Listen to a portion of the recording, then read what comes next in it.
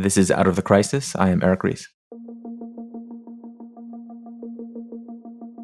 Look, I don't want to tell you what to do, but you probably should be following Zeynep Tufekci on social media. At least if you want to know what's going to happen in the future before it does. She has been early on so many of the big trends shaping our world in the 21st century, and the pandemic has been no different.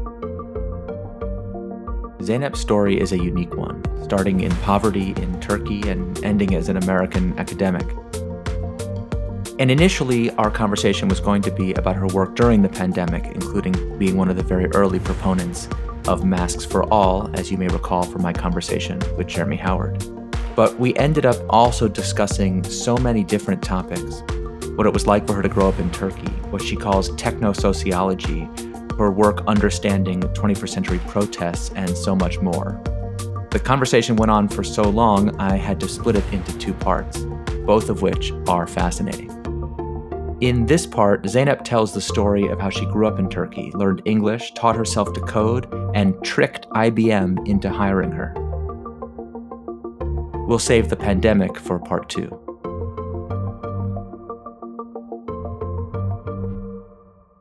Here's my conversation with Zeynep Tufekci, part one.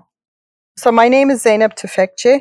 I'm an associate professor at the University of North Carolina, and I research how technology and society interact. That's most of my focus, but I'm a sociologist, and I've long been focused on the sociology of pandemics for teaching, especially because it's a great way to teach about globalization and what it actually means in practice. And until this year, it was more of a theoretical example that I would use to explore with my students. And so this year, I found myself doing a lot more research and writing in an actual pandemic too. But ordinarily, I'm usually looking at things like digital tech, public sphere, all those things, machine learning, artificial intelligence. And I started on the technical side. My first major in my professional life for a while was, programming and technical. And I just switched over to the social impact sides because I thought it was so fascinating. This was going to change the world and be very interesting. And at the time, it wasn't as obvious that this was going to happen because it was early on. But obviously, since then, it's become pretty clear this is quite important, something to research. And so here we are. Well, Zeynep, I really appreciate you coming on and taking the time. I have to say, for those who do not follow you in your work, it's like having a superpower, because I find that whatever you're writing about and talking about, the whole rest of the world will be talking about in a few weeks or few months. You've just been so early to so many of the trends that matter, both with the pandemic, of course. We're very early to the importance of masks, to the fact that authoritarian governments would have a hard time with the pandemic, to the fact that people obsessing about beaches was the wrong thing. But before that, you were early to ideas about the spread of misinformation and the use of social media and the misuse of it in protests. It's been like one thing after another. So first of all, I want to make sure everyone gets to enjoy that superpower, and mostly just to thank you for the work that you've done. Thank you for the kind words. Your research has been incredibly helpful to me personally, so I was very grateful to you for coming on. I'm fascinated to learn a little bit more about your background making that transition from technology into sociology. But before we get into the meat of it, how are you doing? How's the pandemic and this overall crisis? How's it been for you personally? How's your family? It has not been terrible for me personally, partly because I live in a low density, sort of small community, but that has a lot of access to the outdoors, right? I live near the University of North Carolina, so that's been not that difficult for me. And for a variety of reasons, this was an area that was quick to mask up indoors, relatively speaking. So that has been good. And we're near three big hospitals that are still operating and functional. So I've been spending a lot of my time outdoors. There's a lot of trails, and I took up mountain biking and trail running, things I had not done before. So all of that is relatively good. But of course, I'm normally someone who does travel a lot for research. For last year, my research was really focused on Hong Kong and the social movement there. And I cannot go there anymore, partly because of the pandemic. And now with the national security law, who knows? There's going to be other implications. So there's all these, I do a lot of protest research, and there's now these big Black Lives Matter protests, and I can't really travel to them. And in fact, can you even, you can't really interview attendees safely either in most conditions the way I normally would. But that said, for someone who does research on the impact of technology and society, who's very focused on globalization and complex systems, that's something that I've always been interested in understanding. Like, how do you think about complex systems? And someone who does pandemics and protests, I keep joking, I've never been more confined but less bored intellectually. Mm-hmm. I'm not saying this is like a celebration. I wish I was more bored, because Don't you to envy me, the people who are bored? I don't know. I don't know if it's a good thing or a bad thing, but because some of the things I research aren't great, so I would much prefer the world in which my expertise and knowledge and work on pandemics was irrelevant. Amen to But that. intellectually speaking, it's been a very interesting time where a lot of things that were there as a risk, but not really talked about and discussed, have just been exposed very much out in the open. Mm-hmm. And it was eventually going to happen. We were going to get hit with something sooner or later. And that's why I This used was to. an inevitability. Yeah, there was like, this is a global interconnected world with, and we had SARS was the first sort of crisis that turned me to the importance of this topic. And it was my example for a long time in teaching. So here we are. I hadn't even thought about what it would be like to try to study protest while confined to your home. And for those that don't know, I'll plug your book, Twitter and Tear Gas, which is exceptional. And Thank you. as you reminded me, is on Creative Commons. So I would tell people to buy the book, but they can just go download it. Yeah, But if they purchase the book, they're helping my publisher. Not terribly regret the fact that they let me have a Creative Commons copy, but it was nice because it's Yale University, and it's 2020. If people purchase a book rather than find the PDF, quote unquote, it's a conscious decision. And I thought, let's just do this legally and without guilting people into it. But the stuff you normally study, I travel a lot and I go and I like talking to places and I like being on the ground.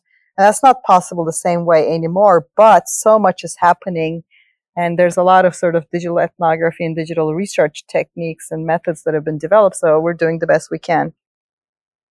So talk a bit about your background. How did you come to be in academia in the first place? And love to know how you discovered technology and thought that would be your career, and then the career switch into sociology. Tell us a little bit about that. Yeah, it's a weird but lucky in the end story. I started out on the tech side and the science side, meaning like I wanted to first be a physicist when I was a little kid, like 5 or 6, Mm-hmm. because I thought, oh, secrets of the universe, this is so amazing. And I had this sort of talent for math and physics, and it was just fun for me.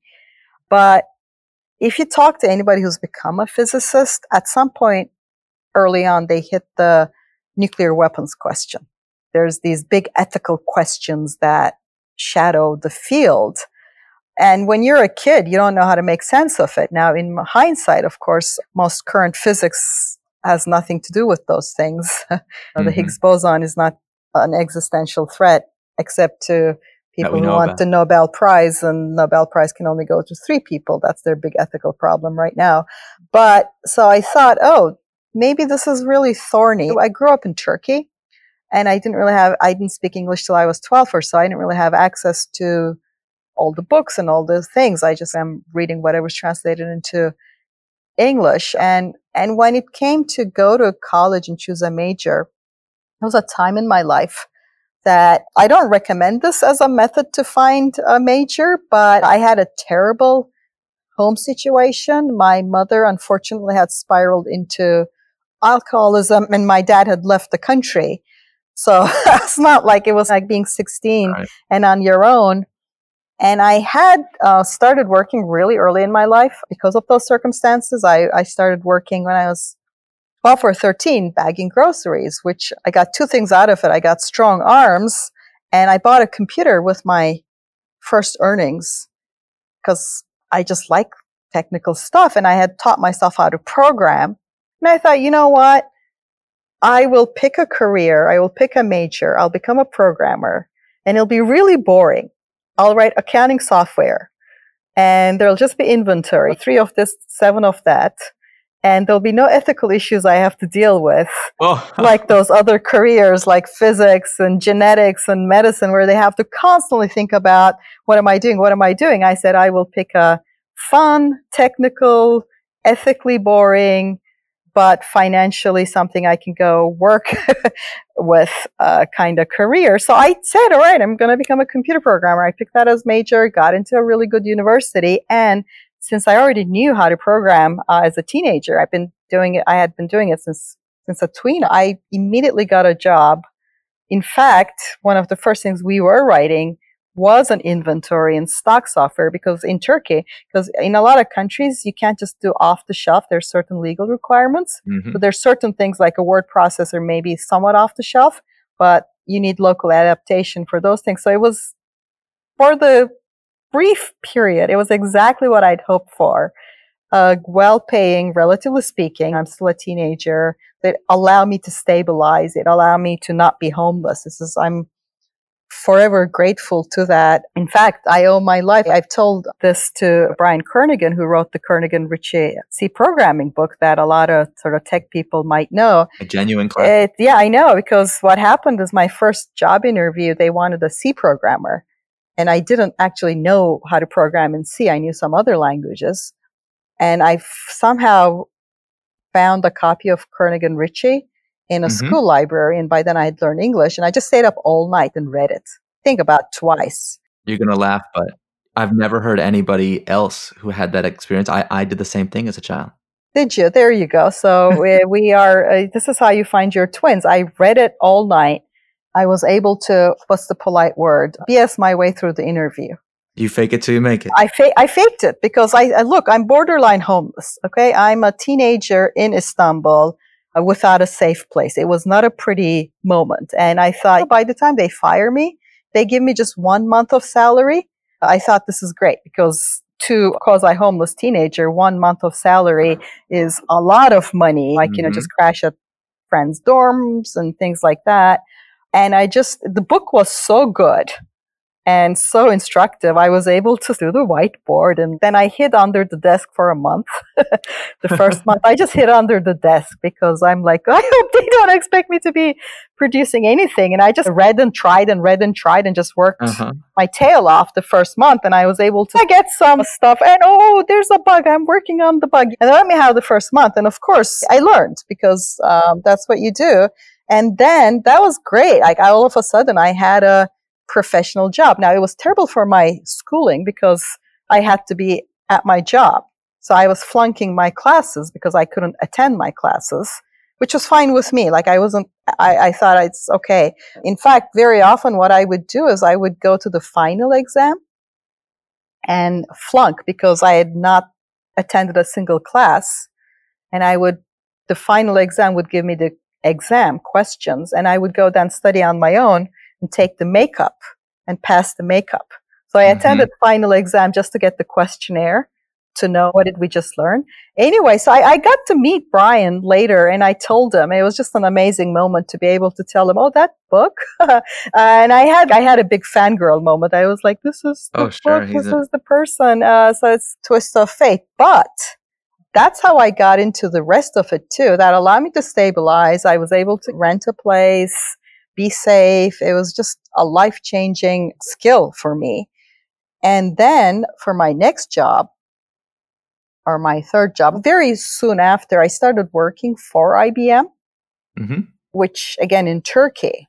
And at the time, it was hilarious, because IBM did not have teen girls working for it. It was like everybody wears a tie and suit to work era of programming, at least in Turkey. But they were doing something. The person that they hired, or that was the lifer, like IBM had these lifers, he was not managing this localization. It involved mainframes, MIDIs, and personal computers. It worked across platforms, the sort of localization. Sure. He just wasn't managing localization it. was not considered a high priority. No, and he did not manage it very well. Now, you're going to see a pattern here. they needed someone who could work with the all three levels, the mainframe that was built before I was born, to be honest, and the MIDI and the personal computer level. And I had not seen two out of the three in person. But I got the job somehow. And again, I hid under desks for the first month, just reading. Like, I had no idea how to operate a mainframe whatsoever. It literally was older than I was, and I'd never laid my eyes on it before getting hired to do stuff on it. But here's what changed for me, was very interesting for me, is that my way of conquering new machines has been, I usually just read the manual. I'm a manual reader. I start from the end of it. I read the glossary first, and I just work. I read backwards. So I read the glossary so I know all the terms, kinda, and then I start reading everything else. But I wasn't alone in IBM. They had this virtual net, which was their internal forum. Mm-hmm. And you had access to all of IBM, all the employees. What a resource. Look, I'm in Turkey. There's one TV channel. Everything is censored. There's one like FM channel, all government owned. There's some opening here and there, some privatization, some second TV channel, but it's this heavily censored environment. I know the internet exists at this point, but there's no internet. I'm working at IBM, and I have these questions about, I have no idea how to do this on this mainframe older than I am. And in sort of offline life, it's very hard workplace for me because I don't look like your IBMer. Like, I'm a teenager still, and I'm wearing jeans, and I wear the way that is now normal for a coder to, like, I'm just dressed like a person who's young, and I'm not wearing like whatever their very professional dress thing is. I'm young, I'm female. It just doesn't work. But on the IBM forum, people couldn't even tell my age or gender from my name. I'm just an IBM person. And I would ask these questions, and then somebody from Japan would pipe up and say, oh yeah, I wrote that script back before I was born very often. Like, I would be trying to make something work, and somebody who'd written that would explain it to me. And then there was also a lot of small talk, and there's a lot of all the other things that we see in all internet forums, all the sort of social stuff. And my mind was blown. Like, I just remember thinking, this is going to change everything. If you can, because once again, I had this very stark comparison to a top-down censored world. It was after a military coup. And the way I talk about military coups in Turkey, the saying, the Inuit have many words for snow. Well, in Turkey, we have many words for coups. We have so many of them that we just constantly have this threat. And mine was, my childhood had been under particularly severe one. So I had been used to what information control and censorship looks like, and just having that IBM forum just be there for me. I just thought, you know what? This is what I want to do. This is going to change everything. And I'd been I was a science fiction reader. I think a lot of tech people will recognize that kind of childhood. I just happened to be in a third world country that undergoing a military regime. So I had a starker comparison. So I used to read about what are all the possible worlds kind of questions. And I thought, this is going to change everything. I don't just want to be on the technical side, which I greatly enjoy. To this day, I sometimes joke that technical people get tenure and become pundits. If I get a vacation, I just want to hide under the desk and write code and stats. I really enjoy it. But I thought, I want to understand, and I want to think about how this is going to change the world. So I switched. I finished my first major, and then I got into another one, sociology. And I tried to bring any of this up, and it was just going nowhere. In Turkey, sure, it wasn't even clear you could talk about any of this. We then got the internet. Of course, I immediately got on it. I got a second phone line. It was that bad. I got a second phone line because we had dial-up, and I'm like, yeah, I'm keeping that second line busy. And I wanted to be at that thinking about a changing world thing. And I really did think this is major historical. This is going to have huge impacts. And that's how I switched. So it's my technical background that kind of led me to early exposure in a particular setting where that exposure was powerful in its impact, because if you didn't grow up like that, you might not realize what a difference it's going to make. And then I Absolutely. came to the US just to say, I want to study this. And it was, for a long time, it was an uphill battle because people thought, like I was talking about, say, user interface, like where the buttons should be, all of that. I'm like, no, those are important too. But no, this is going to change the way we make friends. This is going to change the way we do politics. This is going to change the way, because you change the communicative infrastructure of a human society, it's going to affect everything else too. So it was an uphill conversation for a while. And in fact, right now, my Wikipedia finally says technosociologist. But there was a long argument about that in my Wikipedia pages because I made that word up because I did not have a way to describe what I was doing. So they finally conceded, okay, this is a valid word, and it's not so-called anymore. It's just straight up or self-described. So I was just trying to say this is not like this or that. It's just looking Yeah, at, you need an accurate term to yeah, describe. you're looking at age-old questions of how society operates. And it turned out to be really lucky because, so this is, again, people who go into programming or technical stuff, they tend to like building little worlds they control. It's a really Hmm. fun thing. It's like playing Dungeons and Dragons, right? You like build a little world Just and like it's self-contained and it's like puzzle solving. But in reality, in today's world, when you do write software and release it into the world, you're doing something as far away as building a small world you can control than you can imagine. You're adding a vector to a very complicated system. So what you're doing is you're tweaking something in a complex system, and complex systems historically cannot be easily predicted. Like you can't say like I'm going to just sort of take an ecology and remove one species and let's see what happens. We do not, that's not how it works. But a lot of people who do get into the technical world, it's that little puzzle solving thing that they find interesting. And then you put it into the actual world, and it's as far away from puzzle solving as you can get. It's like complicated stuff. And which is another thing. I was really lucky, and I got to meet this author too. I can't believe I get to meet all these authors that I really learned so much from as a teenager. I had an early copy of James Gleick's Chaos. mhm, of So course. that, yeah, this exactly. See this, and I had really thought, oh wow, this is such interesting stuff to think about these kinds of systems.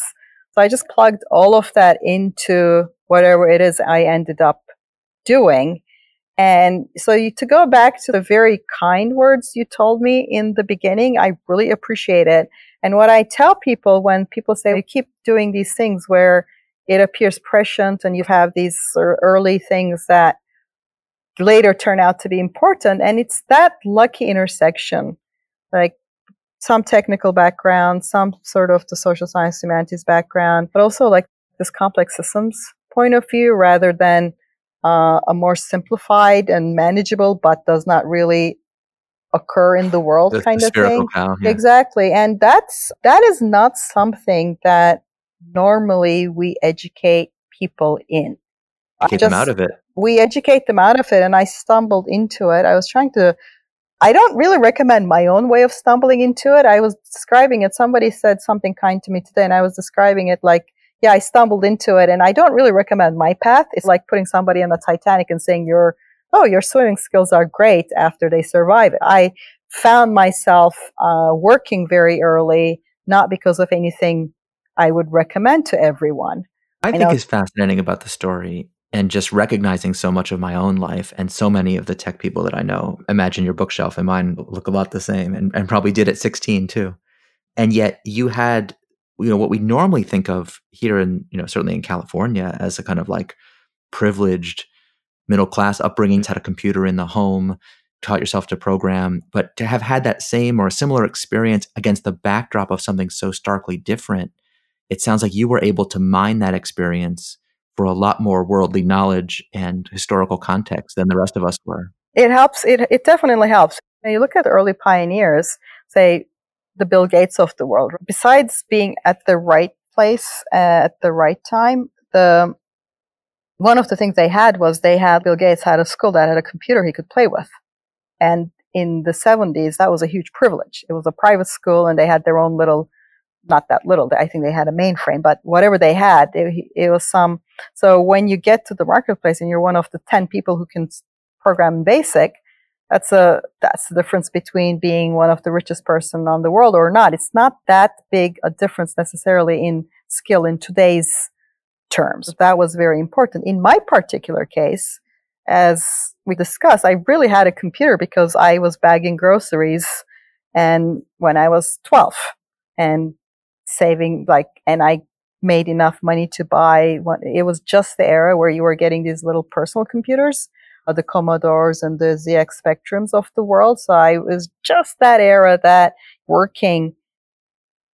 And in fact, it wasn't even totally legal for me to work. And there might have been some IDs that might not have been completely accurate. But so I had the same thing that you're talking about. And I got really lucky. I learned English early on, which opened the whole world to me. And I did not learn it. Normally in Turkey, people who speak English like me are very elite.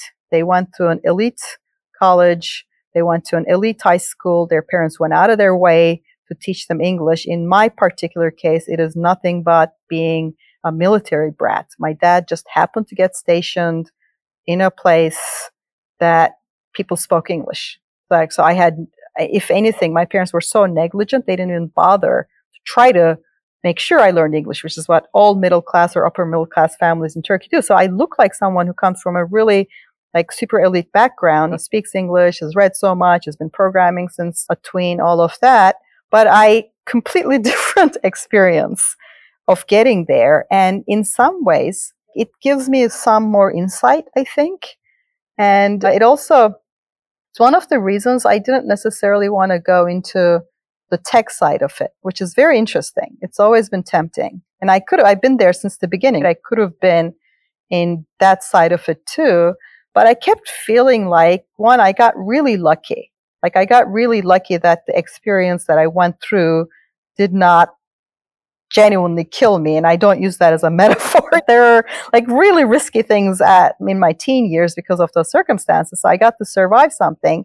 But it does really make me always think, okay, how is this going to affect this community or that community? That might not necessarily be on the agenda of someone who did not have that kind of upbringing.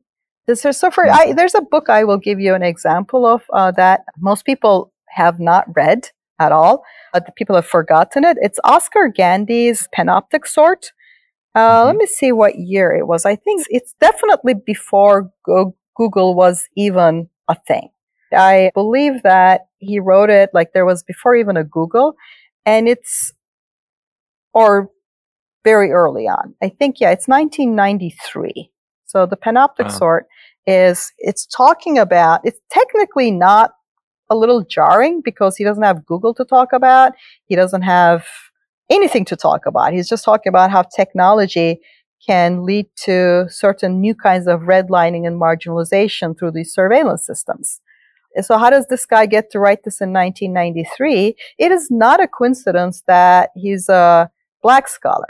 So he got this history of marginalization and redlining and data and insurance being used to keep Black people out of real estate markets. And he's kind of looking at the world and this is how it can go. That's not a perspective you necessarily might have if for you technology has been nothing but fun and liberating.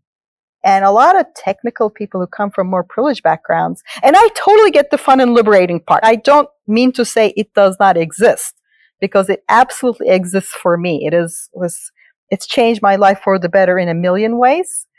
But the idea that in the hands of the powerful, it will not lead to what the powerful always do was very naive from day one.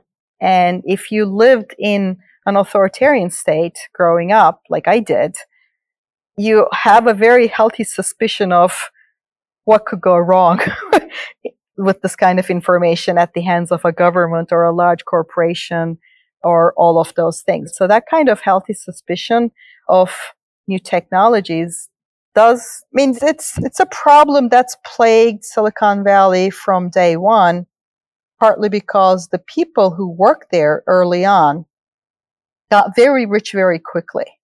and very powerful very quickly.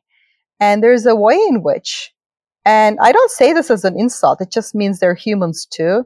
There's a way in which, if you come from a relatively well-off background, right, the Stanfords, Harvards, Princetons of the world, and then you get into a great job at a Facebook and your stock options are vesting and you're working in one of the most desirable companies to work for in the world. And I've been to that campus, and you're skateboarding around, and the dry cleaning is on campus, and it's like a campus at that work.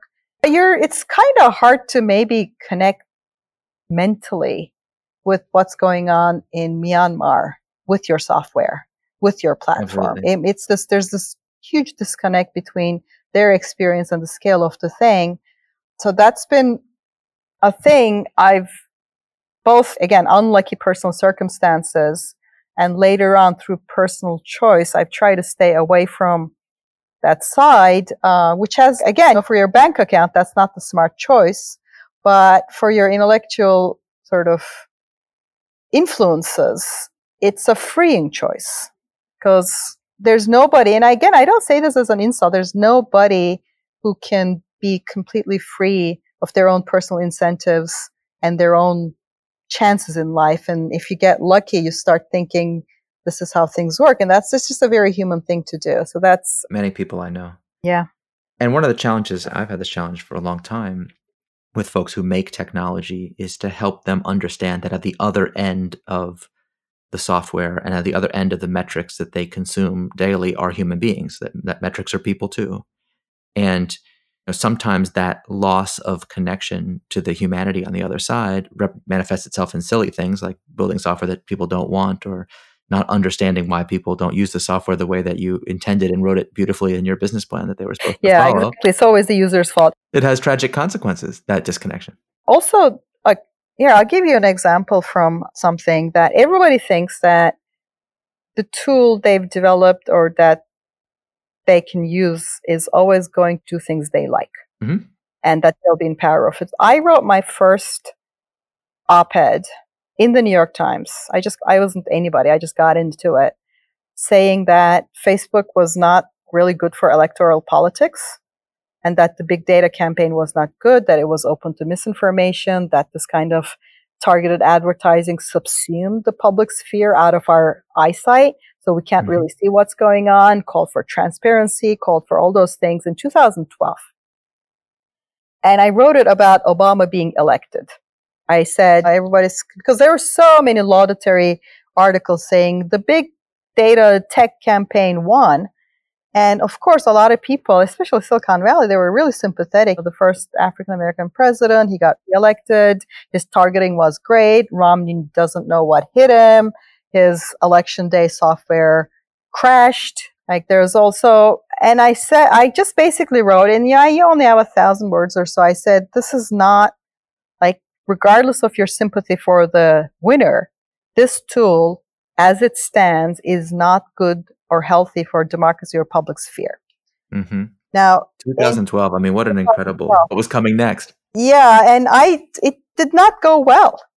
People were really mad. They were very mad. I got, one of Obama data campaign people wrote a response without naming me, but it was clearly a response to my op-ed just a week later, I believe calling it malarkey and all sorts of things. And I had people try to blacklist me from conferences because they were like, I just got accused Talk about cancel culture. Yeah, it was early on, and I got called, did you not want Obama to win or not? And I said, that's just irrelevant to the point. Somebody has to say, this is the tool. And one of the most important sort of things I kept hearing from both the tech people and Obama people was that the Republicans will never use this tool better than us. They were like, yes, you're right. It's an unfair advantage to whoever has it, and it'll always be on our side. I heard this a lot. I remember that too. And I thought, you're deluded.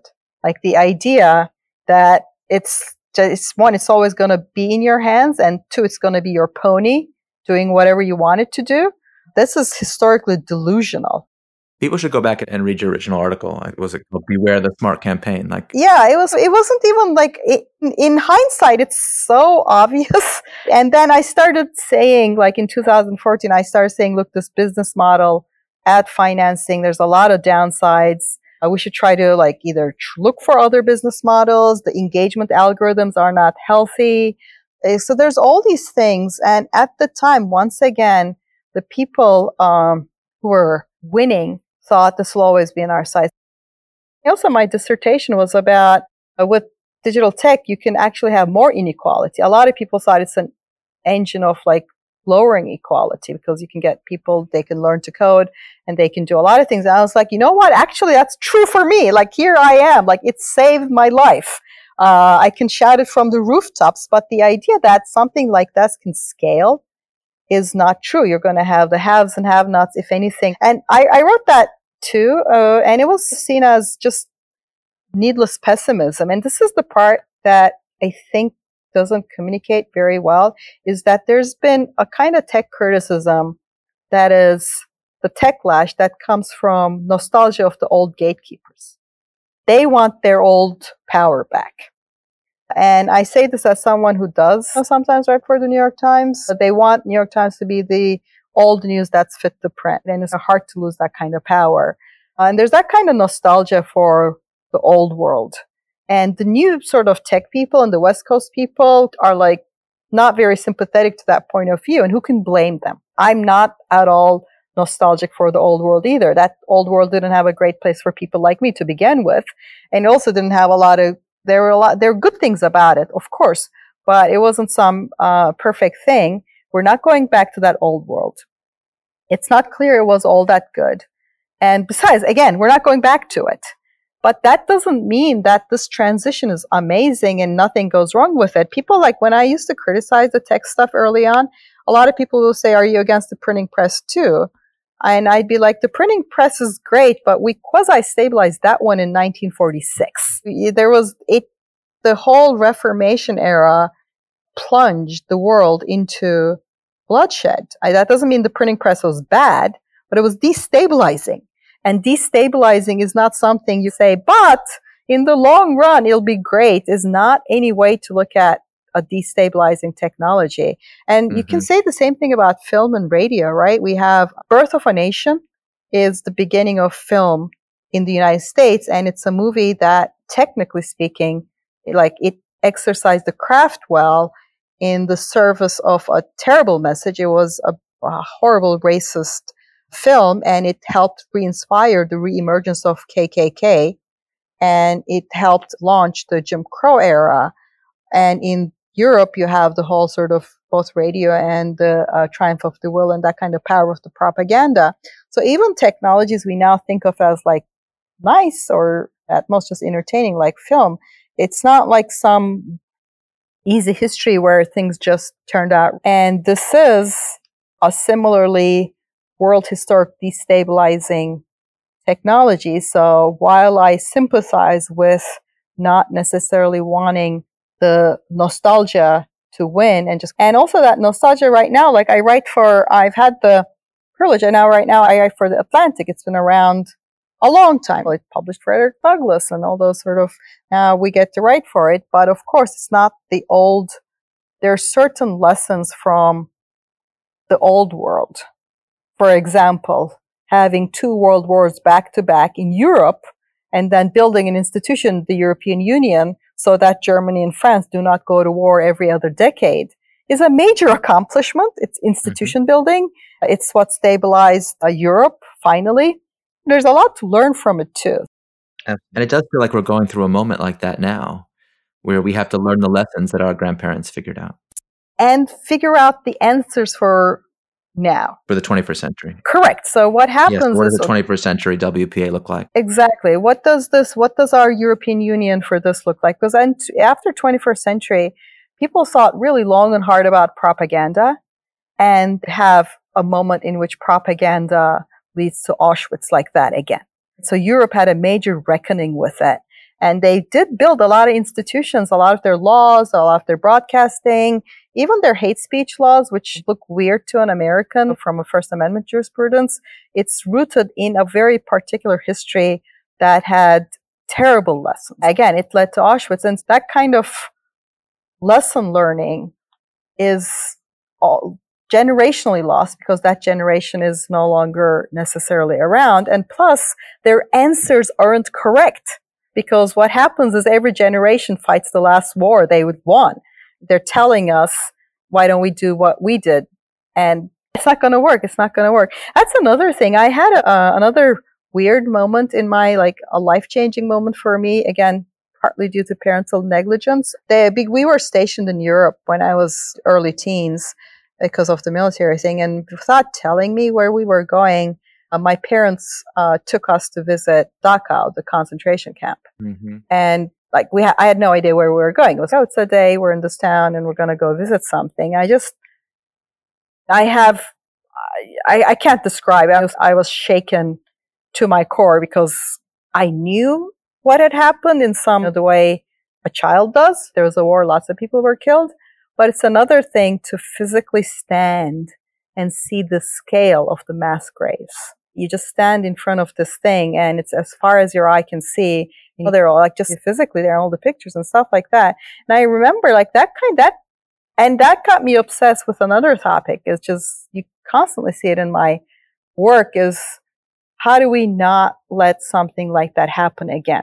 Humans are a weird species. We're wonderful sometimes, but we also have the capacity to worse than almost any other species on the planet. So that kind of Europe and the world after World War II had a major reckoning. Never again. Now, of course, we didn't really keep our promise, but it was a reckoning, and terrible things have happened since. But lessons have been learned, and a lot of things didn't happen that could have happened. So we just have to say, what's the 21st century version of it? And unfortunately, it's happened so fast in the Silicon Valley that there is no time. Like, it's just the way the ad financing, the business model took over, just privileged growth and network scale, like network economies. So it just grew. And the second thing that I think has been not so good is that, again, like, I realize why people want to make money. It's not like it's good for their own personal benefit, but when people are making that much money and especially like this big quasi-monopoly status, it's very hard to stop that train. Like, people have incentives that will absolutely influence how they think about criticism and also what steps they're willing to take to curb some of the harms. So that combination, I think, has not been good for trying to get a handle on, okay, this is potentially awesome, but also terrible all at the same time. How do we get in front of this train when you're minting billionaires left and center? That's never been easy, and it's never going to be easy.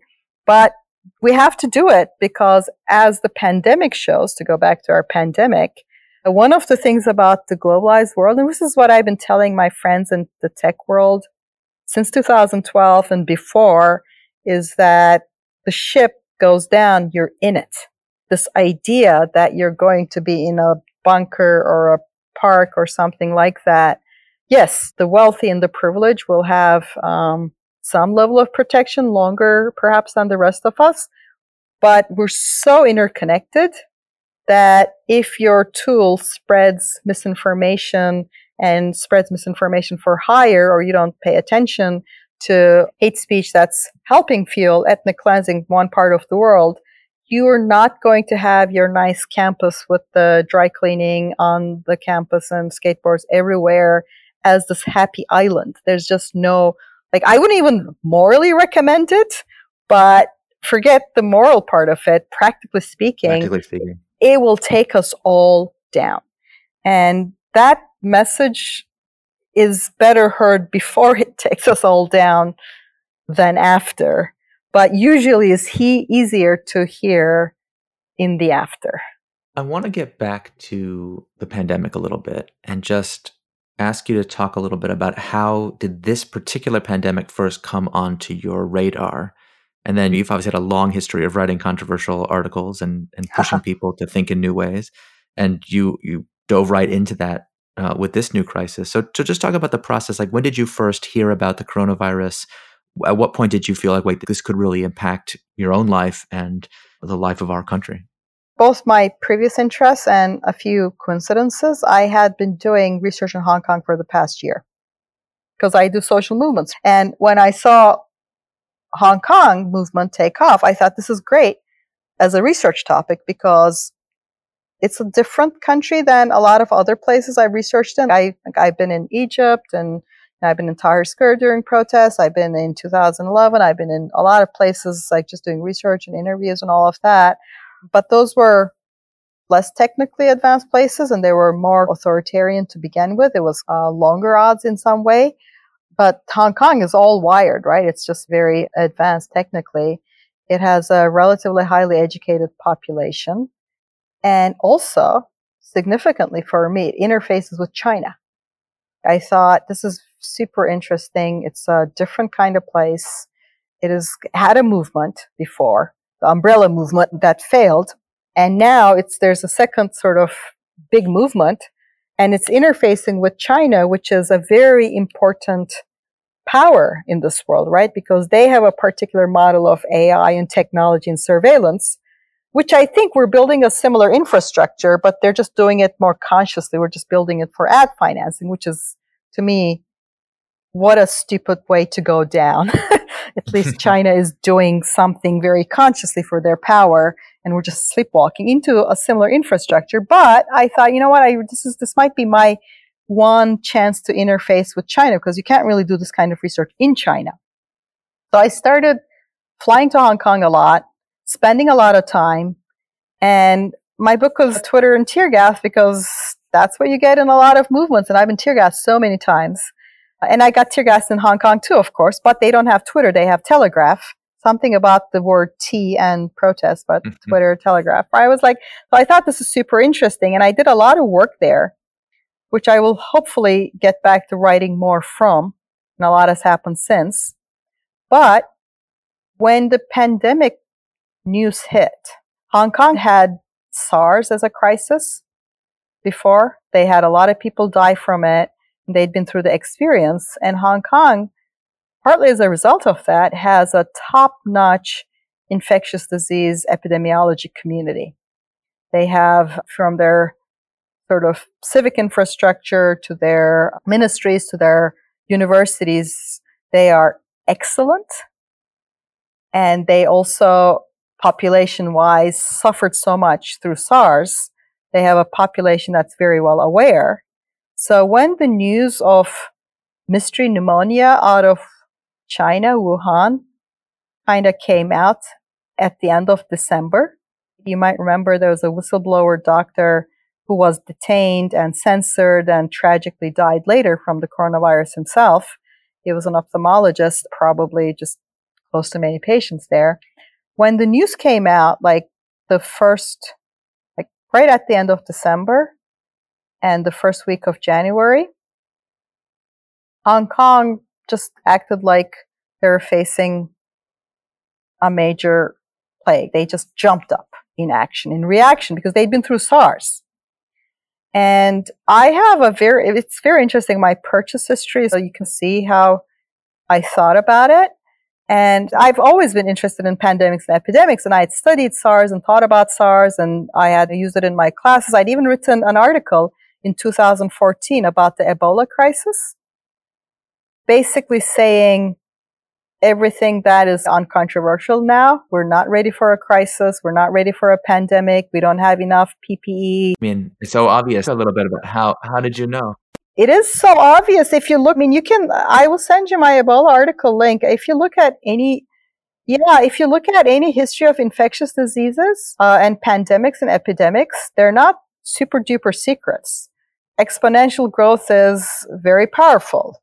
If you do, penny saved today is something tomorrow. I don't know what the exact proverb is. I'm super proud of that article because it's 2014 and it says everything I would just immediately sign on to today.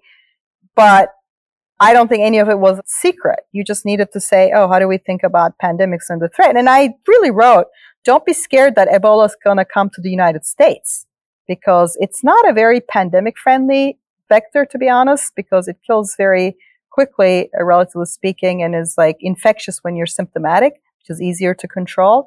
Because people were freaking out there was going to be Ebola in the United States. I said, be afraid of what it reveals about our state of readiness for the pandemic that is going to hit. So the Ebola, I was like, I'm super scared because it just says we can't even handle this one where it's localized and we just need to go in there with supplies and do what we can. And we're not doing that. And I was like, this is going to come again in a form and we're going to get hit and very badly. If you read the article, it talks about the R naught. It talks about how if you just sort of don't start early on with isolation, tracing the contracts, sort of the contacts of people, if the people at the hospitals don't have enough PPE, because all the things that we're going through now, it was just happening there. So I had written that. So when I started hearing this new mystery pneumonia, as people first called it, out of China, and my ears immediately perked up. I'm like, okay, what is going on? We have to be on alert on this. And I believe it was like January 7th. I'm trying to remember what news came out. Yeah, the news came out that the doctors were being censored and the local authorities in Wuhan started denying the rumors and saying this is just fear mongering. And I was like, okay, we got to buy masks. Because that's like everybody in Hong Kong too. That's what Taiwan did too. China, if you know the history of SARS too, especially at the local level, they have a history of lying up. Because especially right now with the current government, they've just been not letting dissent be openly expressed. It's sort of the public sphere closed up worse. So if they're trying to suppress something, that's a bigger sign. It was a signal. That's how, like in Hong Kong, in Taiwan, places that are familiar with the way the Chinese government operates, they all kind of masked up and shut things down early. So on January 7th, I was like, all right, let's start ordering some supplies. Something's happening, and just start keeping an eye on it. And then on January 20th, China announced that they were shutting down Wuhan. They said, we're shutting down all of Wuhan. That's a city of 11 million people. And I think people have a failure of imagination. They think China, just because it's authoritarian, they think it's backward. And I'm like, no, it is not backwards. It is a highly capable government. It's just happens to be authoritarian and top down. It's a different beast, but it's not some backward, incompetent place. So when they shut it down, that was the first time I started tweeting about it. And I actually just pulled up my tweet and I was like, whoa, right? Because to me, if China shuts down that large a city, they're battling a major crisis. There's no way they're doing something that drastic if things aren't out of control. And I wrote, so I said, look, there are a lot of tensions with China, but on the other hand, from the economy to climate to pandemics, it really is one interconnected system. We desperately need governments that can manage all this, or we're all going down. So that was my January 22nd. This is the first time I started talking publicly about we're all going down if we don't manage this. If this is at this level, it's out of control and we need to start acting. So on January 12th, 22nd, I started thinking, okay, this is major. We got to do something. And that's when I started personally telling people I'm probably not going back to Hong Kong anytime soon. I thought I wouldn't be allowed in because there's an epidemic there. In retrospect, they're so great at it. They don't let me in because I live in a country that's terrible at it. And I understand that. And I started personally telling my own friends and contacts, we're not going to be able to travel. We're not going to be able, and I started telling people, you got to get ready. You got to do this. So it went on for a few weeks like that. And all the news that was coming out was worrisome. So on January 26th or 28th, China finally started letting the scientists speak. And I have to say, the Chinese doctors, Chinese public, Chinese scientists have been heroic. They published the genome against permission. Like some Chinese scientists or like the first week of January, I think by January 10th or 11th, I'm not sure about the date, they were sitting on the genome, not getting permission. He just went ahead and did. Like his lab just was like, just put it in the global database. And in some ways, we squandered the time that those sacrifices We brought up. squandered the amazing sacrifice Chinese whistleblowers, doctors, scientists. Yeah, shame on us. Yeah, it really is. And on after January 20th, they started letting the Chinese scientists themselves publish. And there was an article, there was one New England Journal of Medicine article and then one Lancet article, back to back almost, coming out of Wuhan. And they both said asymptomatic spread. I don't know if they used the word asymptomatic, but they said that the symptoms were sometimes atypical. Sometimes they didn't include fever. They included things that didn't happen with SARS, because I'd studied this. What you got was somebody was not infectious till they were symptomatic. With Ebola too, it's the symptoms and infectiousness kind of coincide. So you can actually, with SARS, you could put a temperature gun on people's head and catch people when they were infectious. So I'm just looking at my own tweet from then. On January 29th, it's the New England Journal of Medicine coming out. January 29th, these are like, we still had some time. We had time. And I said, oh, wow. Like I said, the paper says some cases of atypical presentation, gastro symptoms or mild clinical presentation. I said in parentheses, SARS came with high fever. And I said, translation, we need maybe millions of tests. Mm-hmm. So at that point on January 20, we had the genome. We had everything. We had like, this is going to spread. We're not going to be able to put fever guns in people's heads. It's almost certainly already in the US to some degree. But if you can get in, it's exponential growth. If you can get ahead of it, you have a shot. Mm-hmm. So I started personally, like I purchased hand sanitizer and masks and other things. And I remember like people, like I always joke about my third world immune system.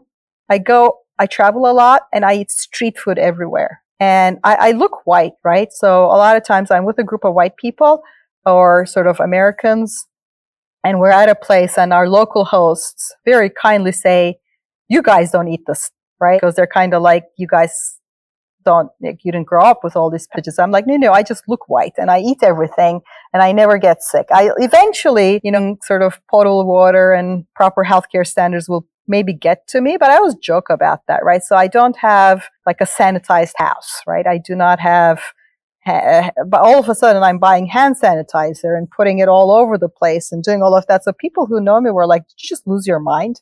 Like, why do you have hand sanitizer all over your house now? And I'm like, in a pandemic, I'm getting kind of ready. So I personally started getting ready, but I didn't think I would need to do much more than that. I thought, this is bad.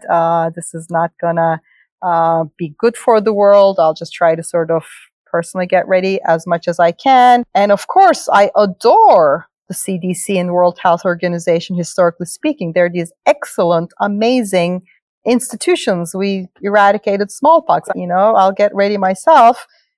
We'll have this amazing thing, which it'll be like all the movies you watch where the institutions work very well, and we'll see what I can do. I waited and waited and waited. And I'm like, what earth? Like, people are traveling. They're having conferences. People are like, the mainstream media, they're publishing articles saying, don't, beware of the pandemic panic, and making fun of tech world for not shaking hands and using hand sanitizers, doing the same things I'm doing. I'm like, no, they're correct, right? We need to like stop the travel, stop the conferences. We need to first see what on earth is going on. We can resume later. We need to act now. So I sort of watched people making flu comparisons. I got lectured on Twitter for panicking. I remember. Yeah, people were like, why are you panicking? I'm like, you know what? Sometimes if a tsunami is coming your way, please do panic. There are times right? Like I understand there are moral panics that are invalid. Strangers aren't kidnapping children in some epidemic. Stranger kidnapping. Yes, that is a panic that's hurting children because it's such a rare thing. You don't need to do anything more than, just basic, simple stuff.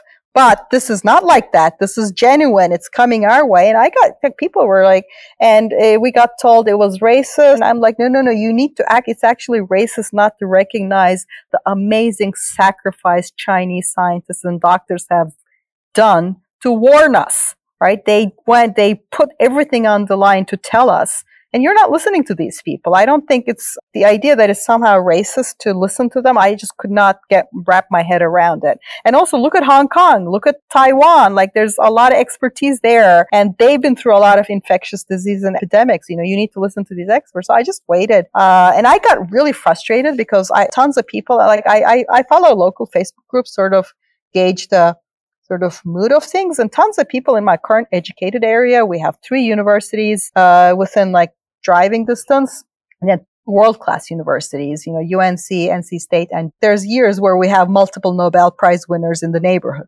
We are a very educated place. And I was looking at all these people saying, I'm thinking of going to Disneyland. Should I? And everyone's like, yes, of course. Don't be afraid. It's like the flu. And I'm like, no, we don't know if it's like the flu. We don't, it's a coronavirus. It's a novel coronavirus. We don't know. Like, stop. And I got so frustrated. On February, at the end of February, I published I owed Scientific American a blog post from last year. Like I had written a lot of stuff, and then like I had the honor of having a contract with them. It was really cool writing for that outlet, but I owed him a blog post because I had a hand injury and I couldn't type, and my editor was amazing, nice. And he was like, he had told me, you owe us a blog post, and my hand then kind of healed and I was beginning to be able to type. And I said, would you like a blog post about for the coronavirus to strike the US? Like basically, it wasn't even my title. I said, this is something important we need to pay attention to. It's not happening. And he just happened, I think it was his first grandchild. So he was in the hospital. It was kind of busy. And he said, yeah, sure. Okay, whatever, and I just typed it up. I actually tried like a few other outlets, and nobody was really interested in it. This is February, right? And then it sounded alarmist, but I owed him a blog post, and he was kind of distracted. He's always been very supportive. I was like, okay, if that's what you want to write about, go ahead. So I wrote it up, and it literally went up without being properly edited. I have a couple of grammar mistakes. There's like one little, like I call something the wrong name and never fixed it. And I now keep it. In Turkish, there's a belief in Turkey, like an error is kind of like protective against the evil eye, some imperfection. So I actually have a minor and not consequential. I call something slightly the wrong name. It's not consequential at all to the argument.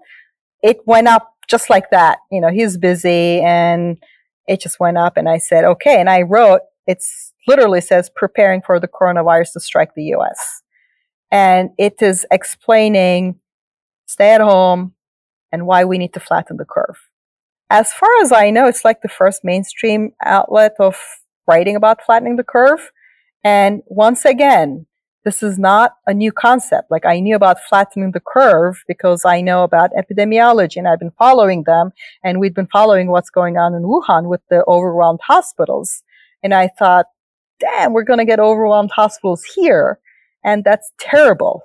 And because even if you have, a novel coronavirus is risky enough, but overwhelmed hospitals, you're going to lose people to cardiac arrest. You're going to lose people to everything else because your hospitals are going to be overwhelmed. So I literally wrote this thing saying, look, people are treating this like something the preppers should take seriously, some sort of one more doomsday scenario.